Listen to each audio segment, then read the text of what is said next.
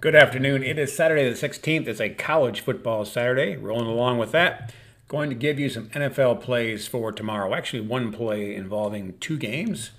It is a long teaser. That's the official name for it. It's a 6-point teaser is what it is. So you need to look for a book, first of all, that's not overcharging you. I've seen teasers, 6-point teasers, as high as minus 140, that's Shysterville. That's highway robbery. That's kneecap stuff. Knuckle breaking, arm knuckle dragging, beat your chest. I don't know what it is. It's garbage, though. Don't play it. 130 is really not right. 120 is okay because you're not going to find 110 anymore, which is what the thing came out as.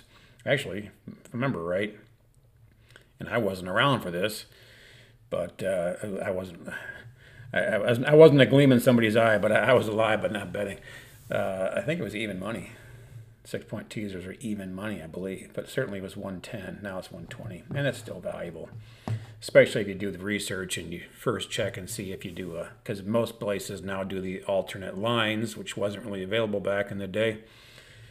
This teaser, if priced right, is better, but sometimes the adjusted lines are. So do your research on that. In this case, I've done it, and there's not any better lines that I could find, and I look at a lot of books.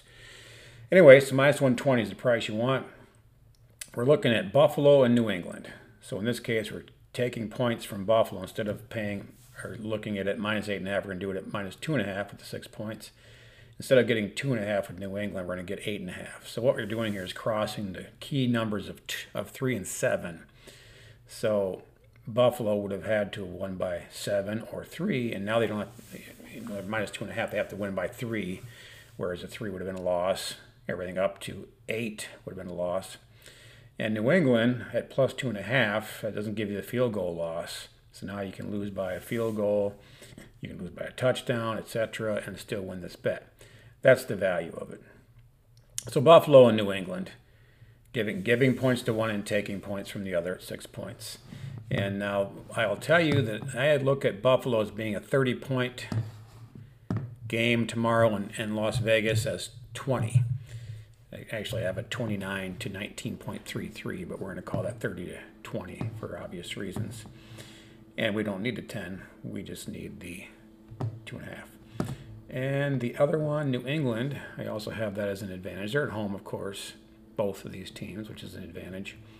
New England 24, Miami 21. Actually, it's 23.88 to 21.77, so it's more like 2 points, but 24-21, again, logical reasons for that.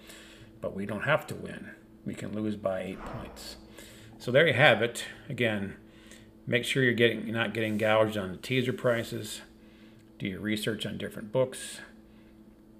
And obviously, if you don't want to play those, you can't play those. You can see where I'm leaning as far as individual plays.